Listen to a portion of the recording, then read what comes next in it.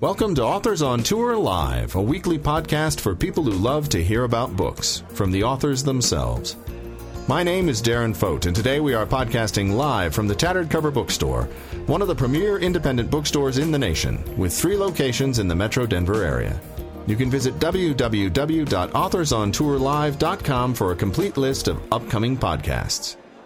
Wait a minute, it's time to begin. We're so excited to welcome Stewart Onan. Apparently, you guys have all planned with your football gear, so that's great. Baseball gear. And baseball gear.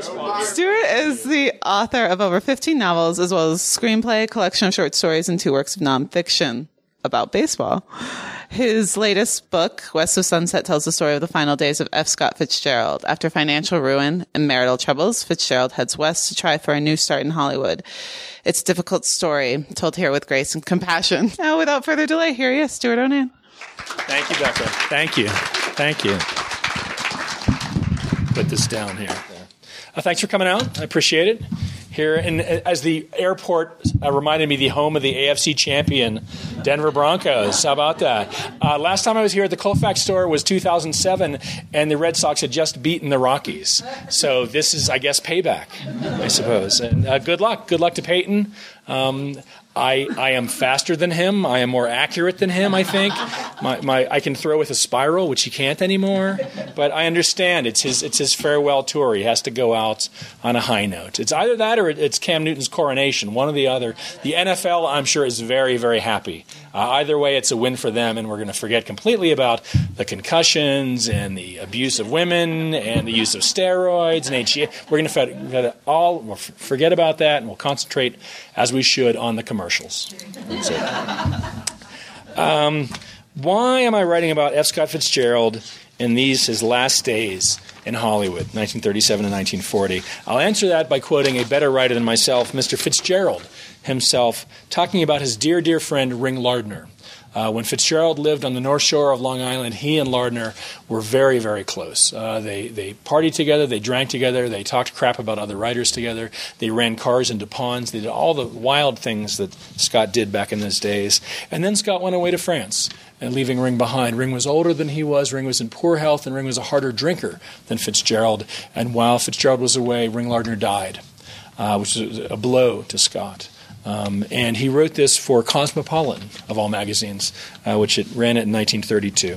It's from a little essay called Ring. At no time did I feel that I had known him enough, or that anyone knew him.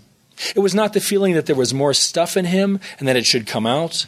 It was rather a qualitative difference. It was rather as though, due to some inadequacy in oneself, one had not penetrated to something unsolved, new, and unsaid. That is why one wishes that Ring had written down a larger proportion of what was in his mind and in his heart. It would have saved him longer for us, and that in itself would be something. But I would like to know what it was, and now I will go on wishing. What did Ring want? How did he want things to be? How did he think things were? That's what I wanted to know about Fitzgerald and Hollywood. After the crack-up, after the worst has happened, he's lost everything. And then he gets up and he goes out to Hollywood to sort of pull himself up by his bootstraps by sheer talent and will alone. He goes out there, he's $30,000 in debt to his agent, Harold Ober, and he has to find a way to pay these bills. And the only way is to work for the film industry. Metro-Goldwyn-Mayer, MGM, or Metro, as it was known in those days. There are 2 epigraphs for the book, both from Fitzgerald himself. The first is, "There are no second acts in American lives." A very famous quote, taken, people think, from the notes for The Last Tycoon, 1939 to 1940. But in fact, he'd written these for an essay which was unpublished. He wrote it for, I believe it was Esquire at the time. They didn't use it, but it's about his early success in New York and how great it was. And then 10 years later, of course, the stock market crashes, and that world that he knows is gone. It's an essay called My Lost City. There.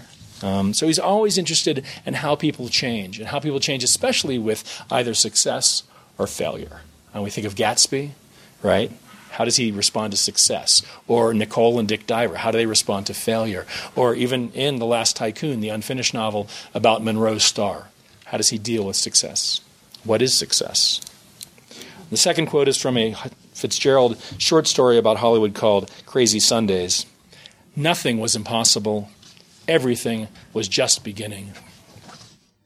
I'm going to read from the first chapter, which is called Chimney Rock. That spring he holed up in the Smokies, in a tired resort hotel by the asylum, so he could be closer to her.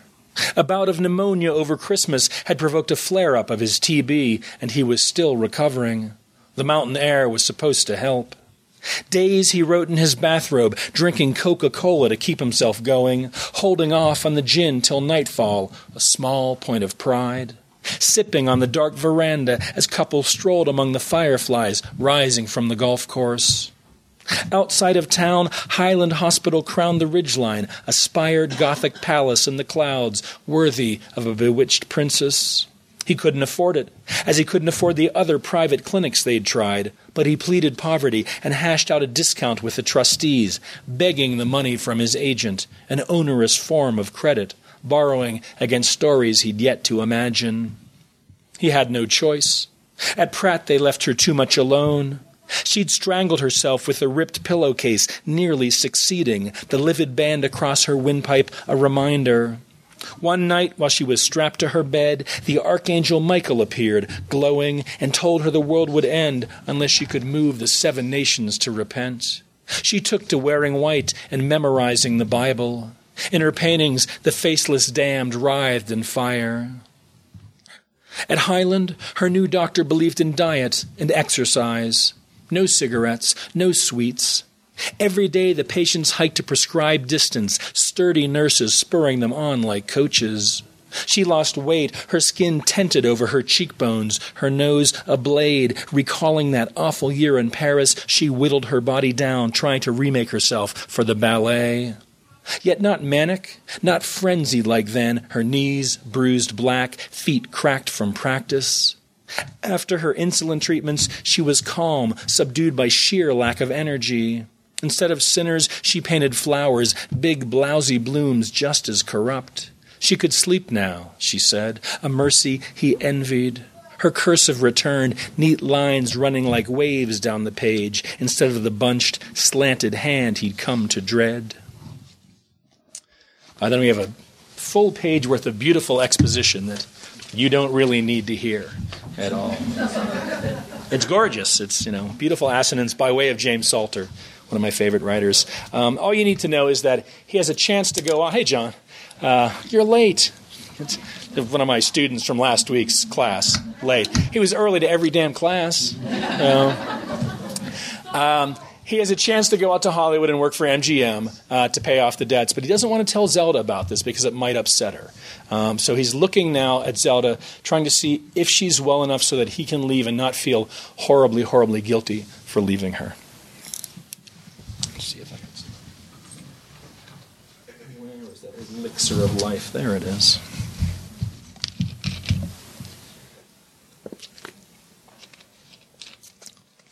With Zelda, everything was a test. For their anniversary, they were allowed to take a day trip to Chimney Rock. He was to be both husband and chaperone, charged with cataloging her conduct, speech, and intake. Observations he registered automatically, yet resented sharing, as if, after so long in captivity, they had a shred of privacy left. It was a balmy Saturday, the dogwoods frilled with pink, the visitors' lot busy with gussied-up loved ones toting picnic baskets. Dr. Carroll himself delivered her to the front desk, handing her over to Scott like a doting father. In her 20s, baby-faced and petite, she'd seemed girlish. She'd been an athlete and a dancer, a notorious flirt, her stamina and fearlessness irresistible. Now, just shy of 37, she was pinched and haggard, crone-like, her smile ruined by a broken tooth.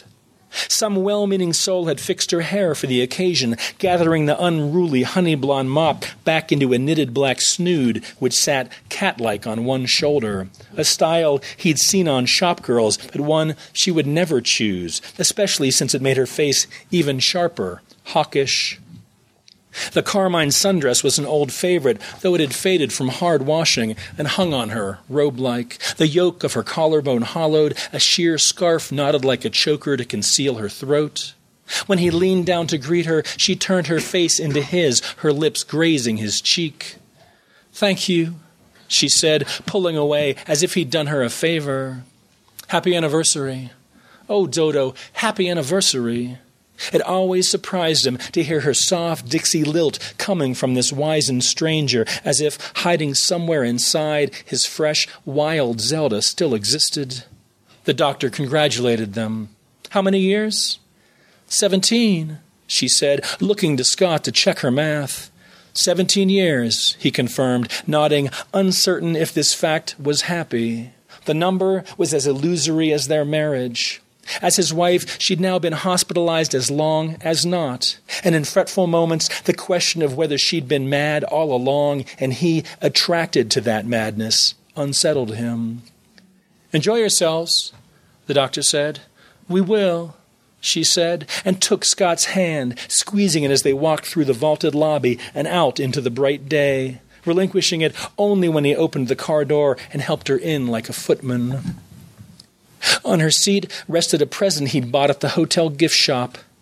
"Dodo, really, you needn't have." As he closed the door, he palmed the knob, silently locking it. "It's nothing, a token. And here I didn't get you anything." She didn't wait, shucking the paper. "If this is what I think it is, you devil, you know I can't resist peanut brittle." "Pecan brittle." "Oh, it's lovely, darling, but I don't think I'm allowed." "I promise not to tell." "You'll have to help me then." "To dispose of the evidence?" "Precisely." How quickly they were conspirators, as if it were their natural state. Together, in another age, they'd been famous for their fashionable trespasses, the stuff of magazine covers and scandal sheets, and perhaps because his fall had been less spectacular and far less punitive, at times like these a nostalgic guilt pricked him, as if, impossible as it was, he should have saved her. Then we have 4 pages of driving. Just driving around. My editor says, what is it with you? Every chapter 1, they're driving around. I'm like, we're Americans. We're going places. This is the last section I'll read. It's a little longer, but bear with me. At Chimney Rock, the sun had brought out the throngs. Among the dungareed, overalled tourists swarming the walkways, they were strangely formal, dressed for the theater or the Philharmonic. Yet when they cleared the cherry trees and the great stone column rose into the sky above them, piled precariously as children's blocks, they stopped and shielded their eyes like everyone else. The rock stood alone, a chase of staircases stitching the cliff face behind it. High up, at the very top, outlined black against the clouds, a narrow catwalk spanned the final gap. The profusion of tiny people clambering over the scaffolding reminded him of an ant farm. The idea of joining that mass dismayed him, and protectively he thought of lunch. She was already heading for the stairs. "Aren't you hungry? Come on," she taunted. And before he could argue, she was off, cutting through the other gawkers and taking the first flight at a gallop, her snood bouncing behind like a tail. He followed, trying to keep her in sight, but the doctor's regimen had worked. He wasn't entirely well either. He spent too much time at his desk, smoked too much, drank too much, and by the second turning he'd lost her. He knew she wouldn't stop. It was a game. The higher he climbed, already winded, the more he reassured himself she was just being the old, playful Zelda. He was sweating and shed his jacket, stripped off his tie. Once, in Macy's, around Christmas time, Scotty had gotten away from him. Now he felt the same helpless panic. He kept on, using the banister to haul himself up, resting on the landings, peering skyward, hoping to find her laughing at him from the catwalk. His fear, remote yet real, was that when he reached the top, she wouldn't be there. A crowd gathered where she'd climbed the rail and swan-dived. Once across the catwalk, he saw her immediately, her red dress aflag. She stood at the far end of the rock, bellied up to the rail, looking out over the valley with everyone else. When he slid in beside her, she covered his hand. Now that he'd stopped, he was pouring sweat, drops gathering in his eyebrows. "You're getting old, Dodo. You always were faster than me. You should really take better care of yourself. I suppose that's partly my fault. I'm supposed to take care of you, aren't I? I'm afraid I've been a grave disappointment in that category. I can take care of myself. Oh, not hardly. We're supposed to take care of each other, he said. I don't want you to have to take care of me. I just want to go home. I know. I've been good, haven't I? You have. I try so hard, and then things go wrong, and I can't stop them. I wish I could. I know you do. You do? She asked. Of course. I'm the king of things going wrong. And I'm your queen. You are, he said. Because, though the throne had sat empty many years, and the castle, like the kingdom, long since fallen, she was. Despite all they'd squandered, he would never dispute they were made for each other. On their way back to the catwalk, they came across a group of school children kneeling over sheets of paper, making charcoal rubbings. The rock was embossed with fossils, trilobites, and skeletal fish, evidence that all of this had once been underwater. Well, they're beautiful, she cooed, a judgment he resisted as sentimental. As she went from child to child like a teacher, praising each, he thought he should be more sympathetic. Wasn't every world ultimately a lost world? Every memento a treasure? The descent seemed longer, and then in the racketing cafeteria they had to wait. The special was goulash with noodles. He made the comment that the food wasn't much better than the hospital's, expecting her to argue. She said nothing, kept chewing vacantly as if she hadn't heard. He leaned over his plate and waved his fork to get her attention. Even then, it took an effort to rouse herself. I'm sorry, darling, she said. I'm just tired. He was so used to watching for signs. He understood he was tired too. Back at the car, the sun had moved. The pecan brittle had melted into a gluey mess, taking the shape of the box. You can wait till it hardens, he offered, then break it again. I shouldn't be eating it anyway. Once more, it felt like they were escaping, leaving the throngs and the crammed lot behind. They climbed the switchback road up the mountain, stopping at the top to appreciate the view and the rarefied quiet, sharing an illicit cigarette. Far below, in the trough of the valley, Lake Lure sparkled, sun-struck. A few stray clouds draped shadows over the slopes, reminding him of Switzerland. Remember our chalet in Gstaad? The one where Scotty split a chin open. He had been thinking of the antler chandelier and the great sooty fireplace and the eider duvet on their bed, but now he could picture the polished hardwood staircase and Scotty trying to climb it in her Dr. Denton's, the misstep and the solid knock of bone shocking them like an alarm. Strange how the past was both open and closed to them, but she'd remembered. So often she couldn't. I was thinking, he said, what do you think about Scotty coming down for a bit before she goes to camp? She dipped her head, drew a line in the dust with the tip of her shoe. She doesn't want to see me. Of course she does. I think this is a good opportunity. She might not be able to for a while. You're not making her. She wants to see you. If you think you're up to it, I think you are. I would like to see her. I figured. I wish I could tell you I'll be good for her. I understand, he said, and looked at her to seal the deal. She could be so reasonable. For an instant he thought of kissing her cheek, but today especially feared she might misinterpret it. They gazed out over the silent vista, and then, after she'd taken a last drag of the cigarette and dropped it in the dust for him to crush, turned and headed back to the car. As they coasted down the far side, he said, I wonder if groundhogs like pecan brittle. Southern ones do. I can't speak for you Yankees. I believe they prefer peanut brittle. Oh, Dodo, it's been such a nice day. I don't want to go back. I know. 17 years, she mused. It doesn't seem that long. No, he said, though he could disagree. At the same time, he could feel the day waning and their moments alone together. Visiting was always hard, but these field trips were a torture, even more so when they went well.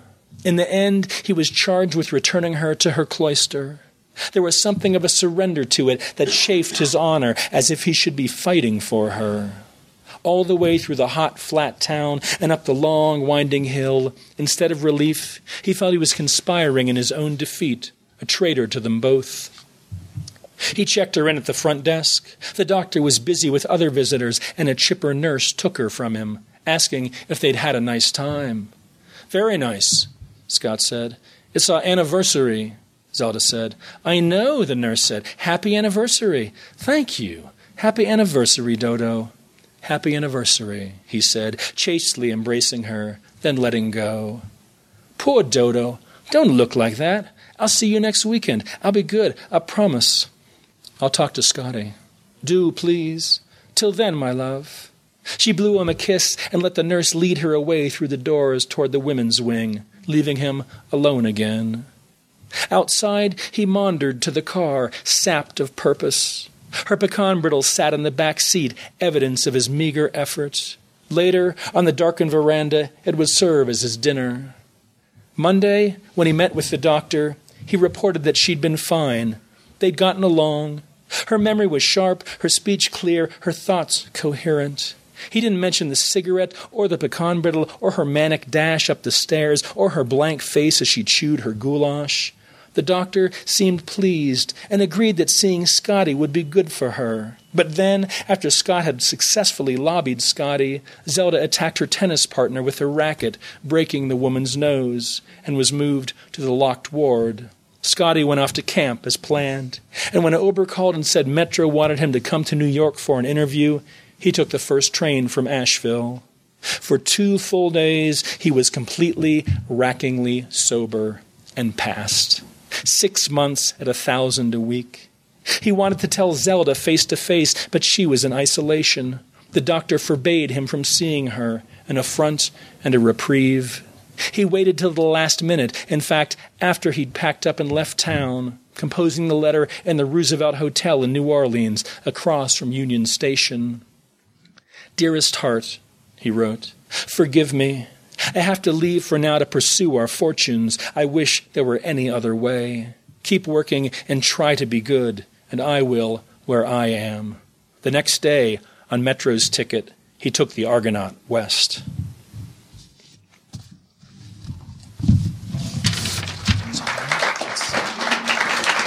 That's all I got. Thank you. Thank you. Thank you very much. That's the old one. That's in paperback now. The new one is coming in April. It's called City of Secrets. It's set in Jerusalem in 1945, and it's about the combined Jewish underground and their resistance to the British mandate. It's a book about political violence, about faith, about identity, and it owes a great deal, I think, to Graham Greene and also to Joseph Conrad's The Secret Agent, if you know that book. Any questions at all? I can't answer, why Stephen Gostkowski missed that point after touchdown. I can't. No one can answer that. I don't think even Stephen Gostkowski. Or anything about the Red Sox, last place team, yeah? Nothing about the Red Sox. How closely did you stick to the facts, and what kind of liberties did you allow yourself? The other question is, did you quote from real letters? Yeah, I tried to stick as close as I could to the actual facts, the biographical facts, and I used Scott's timeline as basically the chassis for the book. So when he's working on a certain film at a certain time, he was in real life. When he's living at the Garden of Allah at that certain time, he was. Same thing with Malibu and all those other things. I looked for opportunities within his biography to fill in scenes that the biographies can't do. Now, Stephen King says that a book takes you away, and that's true while you're writing a book as well as reading a book. I wanted to be taken away to the Garden of Allah to see what it was like to live there, because we know that Dorothy Parker is living there at the same time that Scott's living there. Humphrey Bogart's living there at the exact same time. Scott and Dorothy had a fling back in New York in the 1920s, and here they are living close to each other 15 years later. How does that play out? We know they had parties by the pool. We know that it seems that most of the people there were practicing alcoholics at the time. So we know that they're going to have some wild nights out by the pool. I want to be there. Biography can't do that. I mean, biography just says they were living there at the same time, and that's really it. I want them to be dancing together underneath the stars with the music going, and Bogart's drunk in the pool, and all the vividness that only fiction can bring. Right? Only the point of view in fiction. How does it feel to be you? That's the question I always want to answer for the reader. How does it feel to be Scott Fitzgerald in Hollywood in 1937? I need to answer that question for the reader. I need to bring that emotional world across to the reader. If I can do that, then I might have something. Same thing with all the strange vacations that he takes with Zelda. When they go to Myrtle Beach for a week, they actually did go to Myrtle Beach for a week, as crazy as it sounds. They go to Miami for a week and stay at the Biltmore there. They go to her mother's house in Montgomery and have Christmas there. And I want to be Fitzgerald undergoing all of that sort of madness there. So I try to take as few liberties as possible. But I look for opportunities where I could fill things in. With Bogart, it's a different thing because there's almost no documentation whatsoever about Bogart and Fitzgerald, pretty much none. One of the precipitating events in this book that I bring in from history is a fight in the coat room of the Coconut Grove nightclub in the Ambassador Hotel. Fitzgerald famously had a fight not with Bogart in that cloakroom, but with Frank Morgan, the Wizard of Oz, which I thought was just even more bizarre. We're stranger than fiction. So I just slid that over to Bogart and made that sort of their meet cute between the two of them, and they go from there. So I'm a history buff. So did you ever have any fears that you weren't quite doing history justice when you were using your imagination to fill in those blanks? Were you ever feeling like, oh gosh, should I write this because I'm afraid that maybe I'm not putting the correct spin on it? No. No, but I wrestled with that the entire time. And what line? Where is the line exactly between fiction and nonfiction? And where's that tightrope there? I try to work with Scott. What's on his mind? We have his letters, and we have Zelda's letters, and we have his letters to Max Perkins and to Ober and to Hemingway and Tom Wolfe and all his friends. So what is foremost on your character's mind? When you're writing a made-up character, sometimes that's really hard to figure out. You need to get really close to the character. In the case with Fitzgerald, we already have that documentation, so I can take some shortcuts and get there a little bit quicker so I know what he's thinking about at that point, or at least what he says he's thinking about to the people that know him, right? Every first person being an unreliable narrator there. And also with the characterization of, say, Dorothy Parker or Hemingway or Robert Benchley or Bogart, we already have, as readers, we already have a sense of who those people are.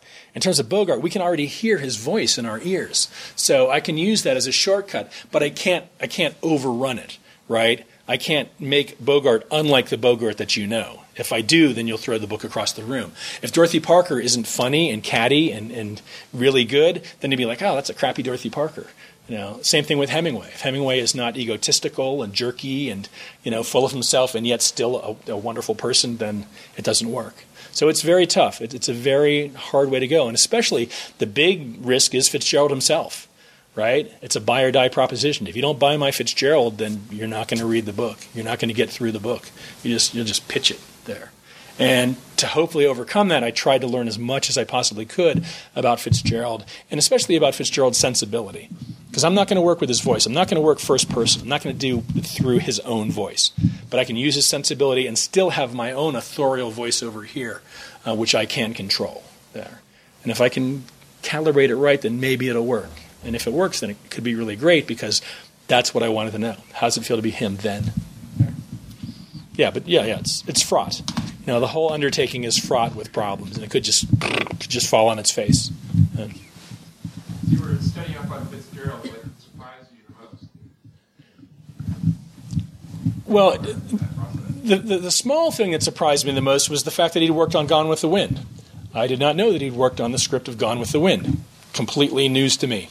Did not know. He was the 9th writer hired by David O. Selznick to work on the script. The original was by Sidney Howard, and Selznick just kept bringing in more writers and more writers to fix it and fix it and fix it because Selznick was obsessed with it. This was going to be his great triumph. There, he hadn't had a great triumph before, and he was the son-in-law of Louis B. Mayer, who was the head of the studio, MGM. And Louis B. Mayer said, "Here, make this work." And Selznick was like, I don't know what to do. And he was famous for taking amphetamines and staying up and pulling all-nighters with his writers and just going over and over and over the drafts. And here's Fitzgerald in terrible, terrible health, trying to keep up with this speeded-up maniac there. And I thought, really, really interesting. The other thing that sunk in after a while was just how well he was writing at the end. A lot of the biographers say, oh, what a waste of time it was for Fitzgerald to go out there, and he sort of was throwing away his talents. And then you look at what happened with The Last Tycoon. The writing in The Last Tycoon is up there with the writing in Gatsby. It is gorgeous, spectacular. 150 pages he left us. And even now, it's considered possibly the best Hollywood novel ever written, right? And here's a guy who going there had nothing. He had nothing going on. He was drunk. He was broke. He basically lost his love for the world and for writing. And he goes out there, he falls in love with Sheila Graham, and he falls back in love with writing. And as a writer, I can tell you, when the writing's going well, sometimes that's all that matters. And the writing was going very well, and he knew it. He was very excited about The Last Tycoon. And I still am. And the only other book that people say could be the best Hollywood novel is Day of the Locust, right? Nathaniel West. Who does West sound his manuscript to read?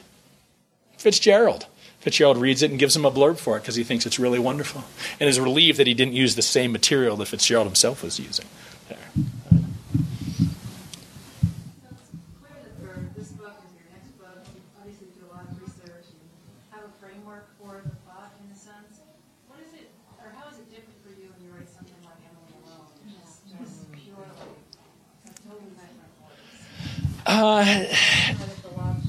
Or Last Night at the Lobster. Well, those are two very, very different books. Just way, way, way different. And usually I'm looking for some sort of emotional organization for the book. And the emotional organization for Last Night at the Lobster is Manny wants everything to go well. And he's going to do everything he possibly can to make things go well. And we know things are not going to go well. So I got a lot of plates spinning in the air, and he's going to keep running after them. And just him trying to do that, being the responsible guy that he is, that's enough to get us through the book because it's so small. It's so short. It's like 101 pages in manuscript, so it's tiny there. So the container is the double shift. The organization is Manny wanting things to be perfect. In terms of Emily, it's a much larger, more sprawling book, and that's a life story. That's her whole life. And it turns on the conceit of we get to an age, we want to look back at our life and say, how did we do? How do we do by the people closest to us? Were we good to them? Were we good enough for them? And so in terms of emotional organization, it's much trickier. In terms of the container, it's just all over the place. So I decided instead of having large sections, there'd be very small sections which would work like a box of chocolates, right? You eat one, you eat another, and they're like bonbons. There are a lot of resting places for the reader throughout it, and just getting close to Emily. If I can get close to Emily and sort of see what's really on her mind from time to time, then the book might work. But the organization and container are very, very different and kind of scattershot there. I think something like Last Night at the Lobster is much easier, just because it's not, you don't have to do that tightrope walker. Or Fitzgerald said that all writing is like swimming underwater, and not coming up for air. And something like Emily, it's swimming underwater for a very, very long time and just hoping that the reader will stay with you there. And you try to reward the reader with, the quality of your observations, the quality of the insights, and with the character. And it doesn't hurt that there's a dog, right? The dog brings the comedy. Did a real person inspire Emily Alone? Many real persons inspired Emily Alone. Certainly my mother inspired it. My mother-in-law, my grandmothers, my aunt. But once you start, getting down on the page, and Emily takes on a life of her own, and she changes. So even from the very first chapter of Wish You Were Here, which I wrote in 1999, she begins to change there into her own character and her own person with her own history and the weight and extension of her history there. And by now I've been writing about her for, 18 years. So I know her very, very well. Which is wonderful. I can spend a lot of time with her. And in fact, knock wood, the book I'm working on now is going to be her husband's book, Henry's book. Because Henry and Emily Alone has been dead now for 8 years, and Wish You Were Here, he's been dead for about a year. We don't know a whole lot about Henry. He's kind of the ghost that hangs over everything, right? Like Hamlet's father. So I want to go back, and I'm giving Henry his own book, his own life story there. So we'll be going back in time in Pittsburgh, back to the 20s and the 30s, and we'll find out how they met and their romance and all that sort of stuff. We'll see. We'll see if it works out. Right now it's way, way, way early, but I enjoy that.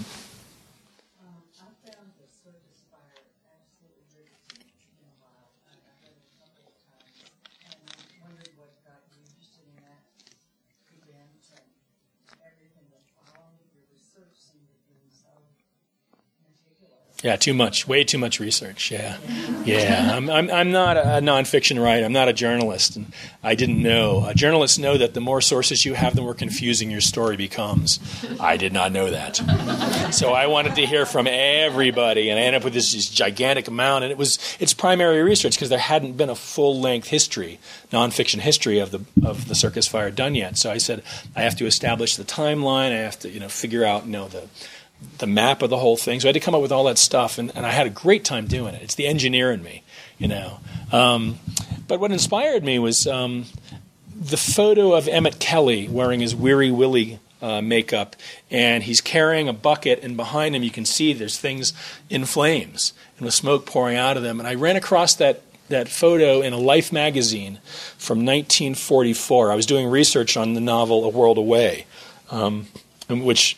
To do the research, I went back and I just looked at all the magazines from that era, and among many other things. But that photo just stuck in my mind. It's like, that's really odd. I didn't know about this circus fire, and that's when I was living in Oklahoma. And a year later, we moved to Hartford, Connecticut, and I thought, oh, that's where the circus fire was. I need to find out more about this. So I started going around to the libraries and asking people, is there a book about the circus fire? And Alice Pence, my reference librarian at the Avon Public Library, she goes, no, we don't have one. I said, well, let's interloan one. Let's get one from the state library. She says, no, there isn't one. No one has written a book about the circus fire. And it's like, well, that's crazy. This huge, weird event that killed 167 people, changed the fire laws for the whole U.S., certainly changed Hartford, and Hartford being the insurance capital of the world, they're like, how could that possibly happen there? And then I started talking to people, and if they didn't know somebody that was in it, they knew someone that almost went. Right? They almost went to the circus fire, but it was really hot that day, so they went to the movies instead. So even people that weren't there had some connection to it. And so I put a little ad in the Hartford Courant on Thanksgiving weekend.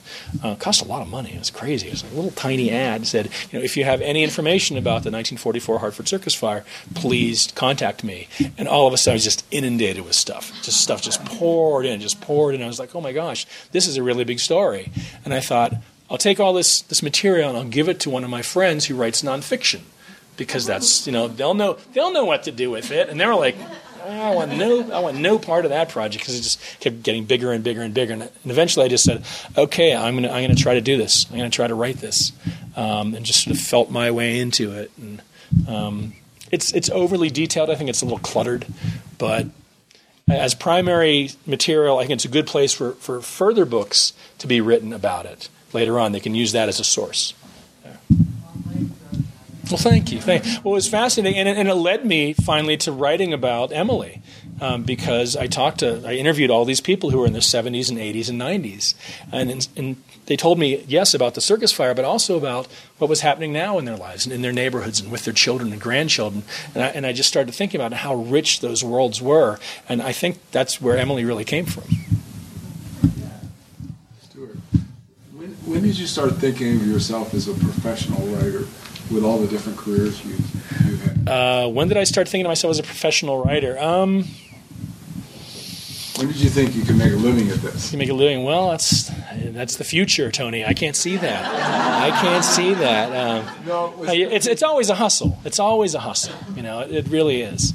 But sometimes you get lucky. You catch breaks, right? I mean, writing Faithful with Stephen King about the Red Sox. In 2004, they decide to win the World Series that year. Yeah. Of all years, they do it. Complete accident. They backed into it. What about selling movie rights to Snow Angels? Was that like a big change for you? No, not really, because they paid me like peanuts for them. And that money's gone like that. I mean, you, between taxes and your agent and it's gone there. I mean, think of Fitzgerald, right? Fitzgerald in 1920 is the highest paid writer in America. In 1925, he turns in Gatsby to Max Perkins. He says, Max, can you lend me $1,000? Right now we can't pay for the place that we're living. It says 1925, right? This isn't even later on when he gets heavy into debt, but it's always a hustle there, because you don't know where the paycheck's coming from. If I were teaching, that might be something else, because then you could sort of bank the teaching money. No, man, I mean, teaching at a private college. Right. Years ago, John Casey called me one day, and he goes, "Come on, you can teach in Virginia, you'll be rich. Well, we'll make you rich." And I was like, teaching in Virginia? I was like, well, the kids were in high school, and I didn't want to move them out of the high school. They've been moved around so much. It's like, let's just stay here. But I can see how it'd be nice to have, a low six-figure job in a major institution like that. You'd have insurance, and you'd have, a 401k and all that stuff. But, I like sitting in my sweatpants at my desk. That's what I do.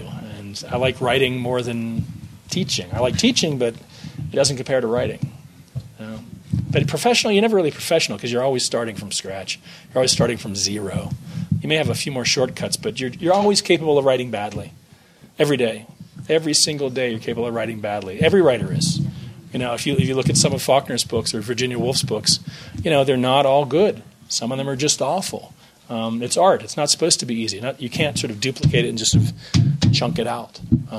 So every day I write badly, and then I say I can make it better tomorrow, and the next day, and the next day, and the next day, and just stay patient. As a novelist, I have a very high threshold for boredom. I look at the same sentences over and over and over, and I fix them and fix them and fix them and fix them and fix them until I can't fix them anymore, and then I give them to somebody else, and then someone else says, "Oh, it's crap, it's terrible. You might as well just cut it. You can't fix this. You just get rid of it," and then I'll get rid of it. So, yeah, it's hard to be professional when you can't even write a sentence, a good sentence. So. Thank you all for coming out tonight. Thank you so much. A last word. 1, thank you for supporting your local independent bookstore. And 2, please support your public library. Yeah. Right?